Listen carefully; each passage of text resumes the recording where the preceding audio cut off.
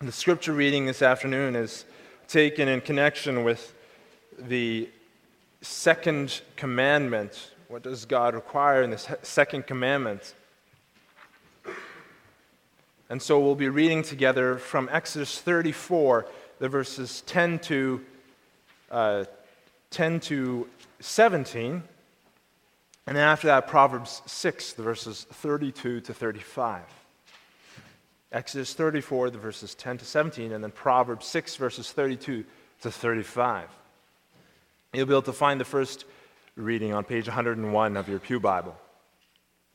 So here, Israel has just finished showing their fickleness at the base of Mount Sinai, where they have set up an idol at the very base of the mountain where God is calling his people to worship him.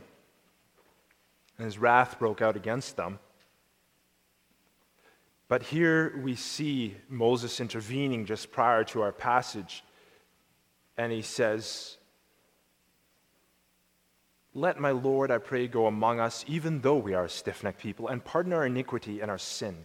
Take us as your inheritance." And here we see the response, the beautiful response of the Lord in our passage today. And he said, "Behold, I make a covenant. Before all your people, I will do marvels such as have not been done in all the earth, nor in any other nation. And all the people among whom you are shall see the work of the Lord. For it is an awesome thing that I will do with you. Observe what I command you this day. Behold, I am driving out from before you the Amorite and the Canaanite and the Hittite and the Perizzite and the Hivite and the Jebusite. Take heed to yourself, lest you make a covenant with the inhabitants of the land where you are going, lest it be a snare in your midst. But you shall destroy their altars, break their sacred pillars, and cut down their wooden images. For you shall worship no other God, for the Lord, whose name is jealous, is a jealous God. Lest you make a covenant with the inhabitants of the land, and they play the harlot with their gods and make sacrifices to their gods, and one of them invites you, and you eat of his sacrifice, and you take of his daughters and for your sons, and his daughters to play the harlot with their gods, and you make your sons play the harlot with their gods. You shall make no molded gods for yourselves." We'll then read from Proverbs chapter 6. After God's beautiful promise to reestablish his covenant with his people, but as a reminder to them not to pursue other gods. We'll now read from Proverbs chapter 6, the verses 32 to 35. Here too we see a reference to jealousy, and we'll see how it compares shortly. Proverbs 6, verses 32 to 35. "Whoever commits adultery with a woman lacks understanding. He who does so destroys his own soul. Wounds and dishonor he will get, and his reproach will not be wiped away, for jealousy is a husband's fury. Therefore he will not spare in the day of vengeance. He will accept no recompense, nor be appeased, though you give him many gifts." The word of God. Let's now go to the summary of God's word that we find in Lord's Day 35, the reflection on the second commandment, and you'll be able to find that on page 552 of your book of praise. What does God require in the second commandment? We are not to make an image of God in any way, nor worship him in any other manner than he has commanded in his word. May we then not make any image at all? God cannot and may not be visibly portrayed in any way. Creatures may be portrayed, but God forbids us to make or have any images of them in order to worship them or to serve God through them. But may images not be tolerated in the churches as books for the laity? No, for we should not be wiser than God. He wants his people to be taught not by means of dumb images, but by the living preaching of his word. So far. Beloved congregation of our Lord and Savior Jesus Christ, as we've come to the second commandment, you may have had reason for pause. Coming into the second commandment here, we read as one of the first things that comes up, "For I, the Lord your God, am a jealous God." This is a phrase in the second commandment that makes some people uncomfortable. And it's something that prominent atheists have seized on because they know it makes people uncomfortable. Richard Dawkins writes, "The God of the Old Testament is arguably the most unpleasant character in all fiction, jealous and proud of it, a petty, unjust, unforgiving God." And he goes on and on and on in this line. Fiction, jealous and proud of it, and more. You can see how this is meant to be highly offensive language. Richard Dawkins is proud of being provoking. But this point that he makes about jealousy does hit close to home for a lot of people. God has said that he is jealous. Many people would rather ignore this idea. I've spoken with some Christians who are uncomfortable with reading Psalms. In fact, they often avoid reading from the book of Psalms because it makes God's jealousy and God's displeasure with sin known, and they'd rather not be made uncomfortable as they face those questions. And yet we do find this truth in the Bible, and we need to grapple with it. So today we'll look at this under the following theme and points. Our God is a jealous God. And we'll see, first of all, the rightness of God's jealousy. Second, the covenant nature of God's jealousy. Third, the exclusive nature of God's covenant jealousy. And fourth, the grace found in God's covenant jealousy.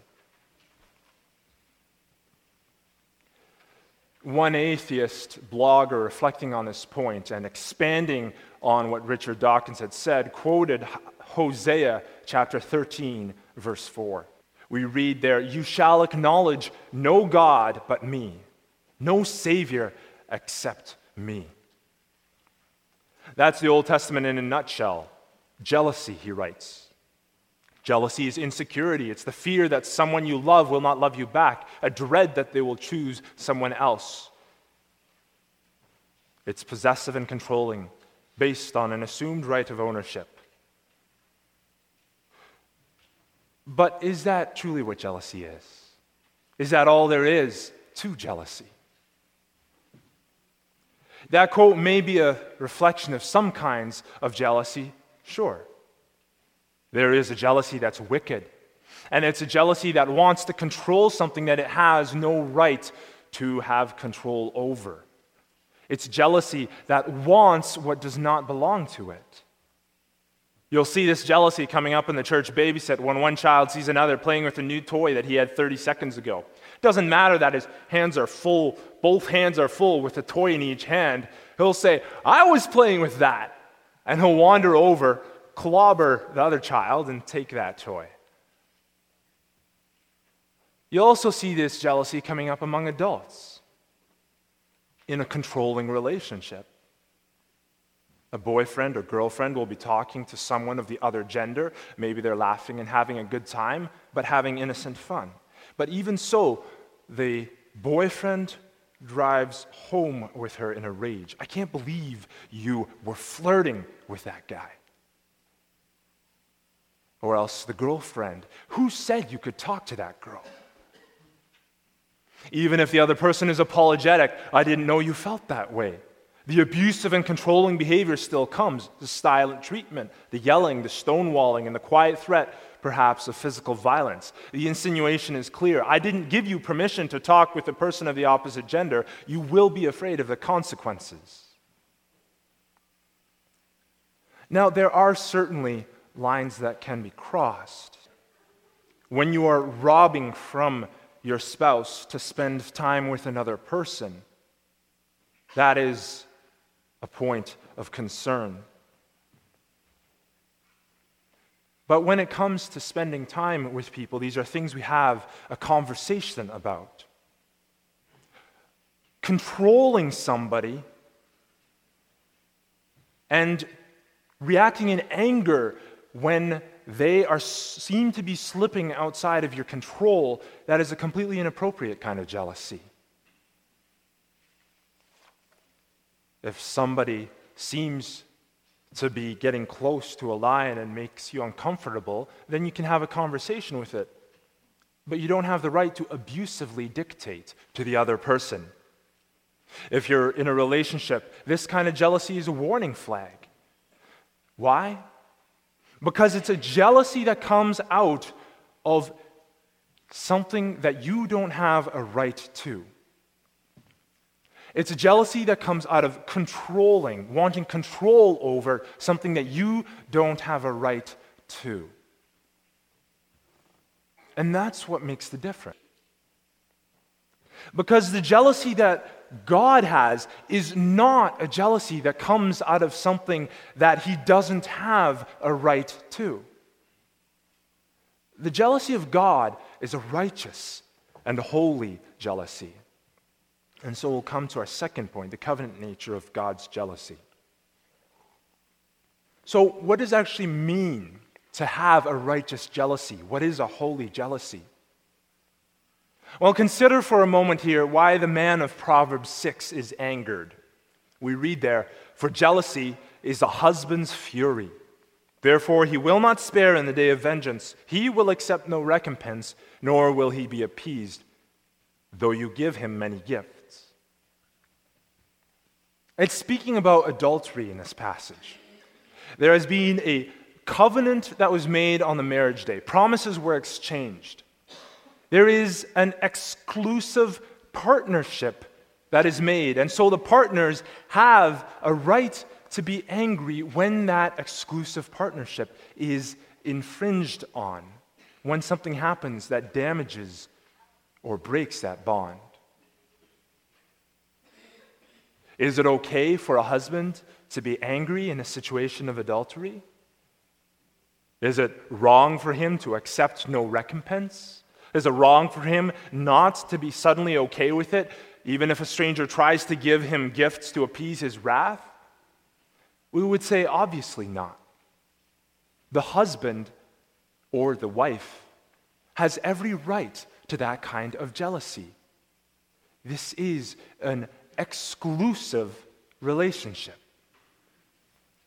If we understand this to be the case for humans, then why do we challenge God on this point? Well, wait, what do you mean, you might ask? Let me explain. God created the relationship of husband and wife to mirror the relationship between Him and His church, between Him and His people. So where does this idea come from? Turn with me for a moment to Ephesians 5, verse 25. Ephesians 5, verse 25, page 1347. We read here, "Husbands, love your wives, just as Christ also loved the church and gave himself for her, that he might sanctify and cleanse her with the washing of water by the word, that he might present her to himself, a glorious church, not having spot or wrinkle or any such thing, but that she should be holy and without blemish." And this is a New Testament version of something that we see coming back time and time again in the Old Testament.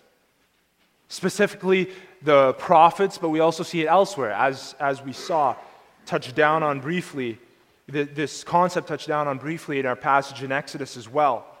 God sees His chosen people symbolically as His bride. The relationship between Christ and His church, between God and His people, is like that between a husband and a wife. And so the jealousy that he feels towards his people is like the righteous jealousy of a spouse who loves the one that they're married to. It's a glorious jealousy. It's a good jealousy. It's a covenant jealousy. It's a jealousy that protects and cherishes everything that's good within that relationship. You saw that here in Ephesians 5. He also gave himself for her. He gave up his life for her. Jesus Christ gave up his life for his church. It's a jealousy, yes, it's a jealousy that wields a sword, keeping the forces of sin and darkness at bay. But this sword is directed to putting to death the selfishness within yourself, the selfishness that wants to compromise this relationship. It's a protective jealousy, a jealousy that is born out of unselfish love, a jealousy that treasures that relationship. That is a holy, righteous, and covenant jealousy that our God has towards his people. So the third thing we'll consider is the exclusive nature of God's jealousy. Reflecting on that, some people ask, well, is it okay that God is so exclusive? We read in our Lord's Day today, we are not to make an image of God in any other way, nor worship him in any other manner than he has commanded in his word. And that's a hard pill to swallow if you look at it from the perspective of an outsider.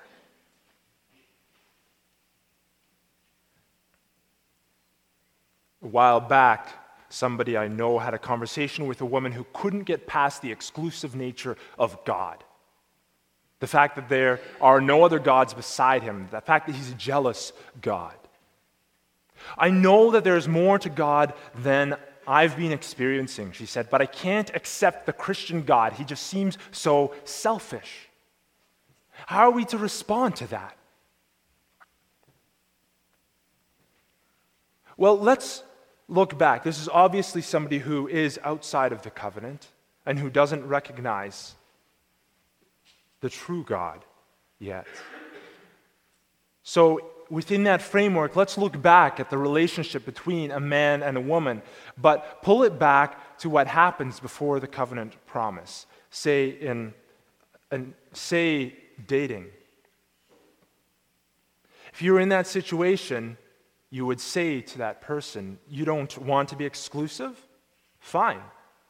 You have the choice of being interested in any other person.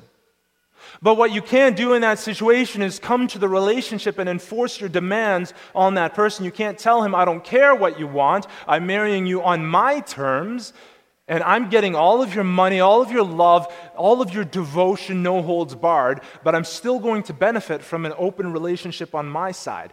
We would say, that's ridiculous.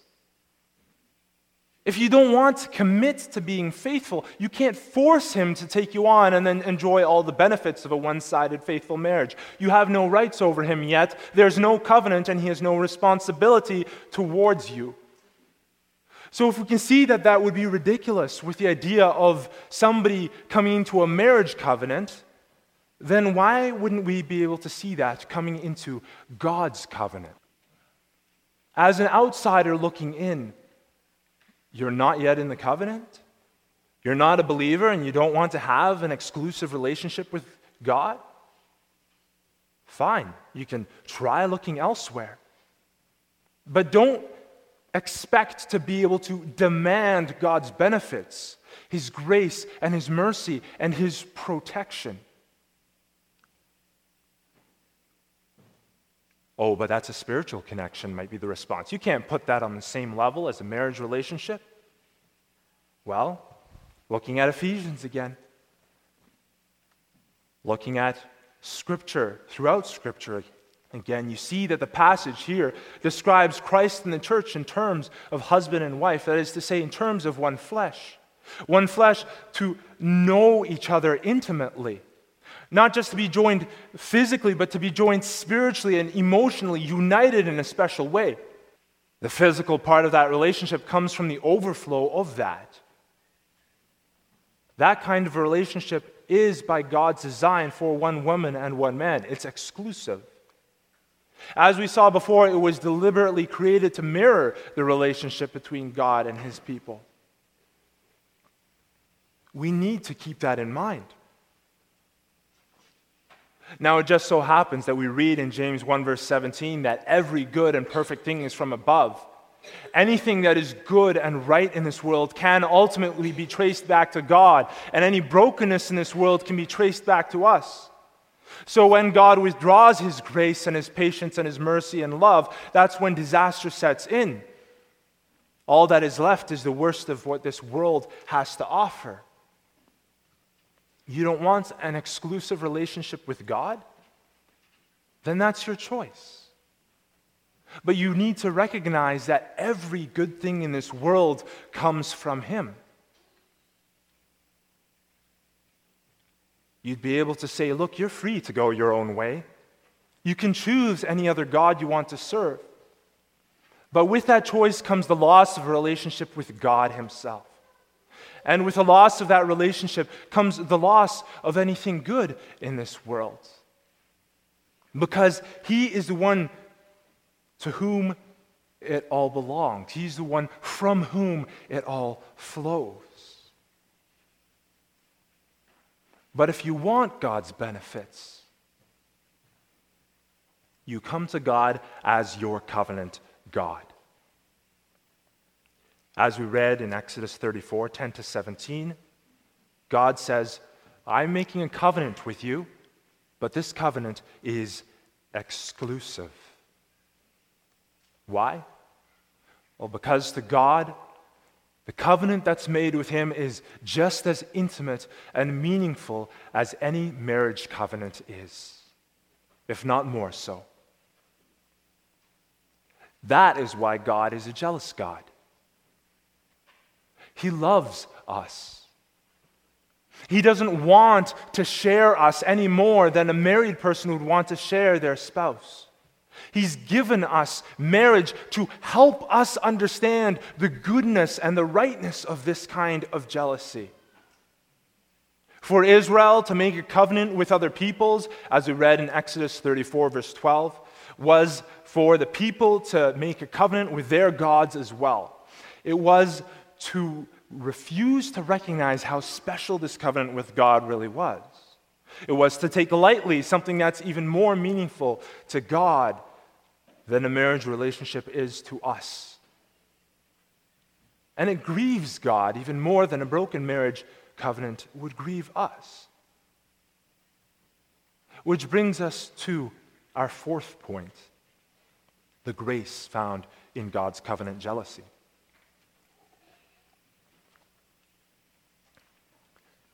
So keeping this picture in mind of the nature of God's covenant, where does that leave us then? As John Calvin once famously said, and as we know all too well for ourselves, our hearts are an idol factory. We keep on pumping out things that we treasure more than God. If we're not actively guarding our relationship with Him, then all kinds of things can slip in. And in fact, we know that even when we do stand guard, we sometimes still see ourselves stumble. As we say time and time again in our Lord's Supper form, we do not have perfect faith. We do not serve God with such zeal as He requires. Daily, we have to contend with the weakness of our faith and with the evil desires of our flesh.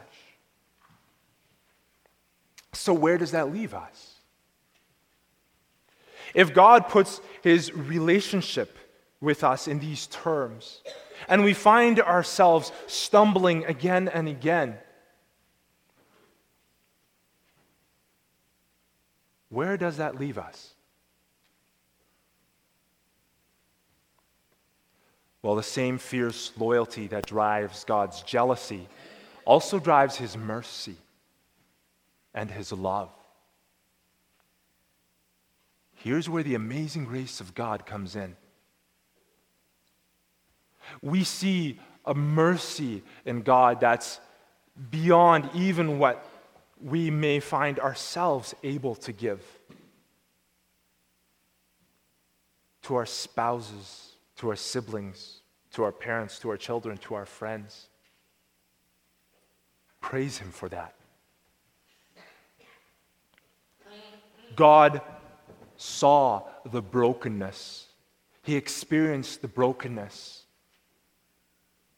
But instead of walking away from it, He chose to send His Son, Jesus Christ, as the greatest self-sacrifice this world has ever seen in the face of the greatest betrayal, a betrayal that each of us has contributed to. Christ came into this world and He offered Himself up. And by offering Himself up, He restored that covenant relationship. By His self-sacrifice, He did what we were unable to do. because his love for his broken and his ashamed people ran even deeper than their betrayal of him. But more than that, his sacrifice was able to perfect his people. And so once again, we get the benefits of the goodness of God. As the only source of everything good in the world, we'd be hopeless if he cut that off. But because of Christ, we have this relationship restored, and we have those gifts poured out on us. It's God's jealousy for his covenant relationship that made this possible. God's jealousy is the outworking of his fierce and his unfailing love for his people, a love which has gone to hell and back, a love which makes war on everything that would try to compromise the intimacy of his relationship with his people, but a love that's also tender and nurturing towards his people. A love that's taken on the pain of the brokenness and that's dealt with the immense debt that was incurred of the betrayal. And a love that heals and restores and forgives those who come before him. Those who come to him in repentance and faith. Our God is a jealous God. Our God is a jealous God. And that's something to be incredibly thankful for. Amen.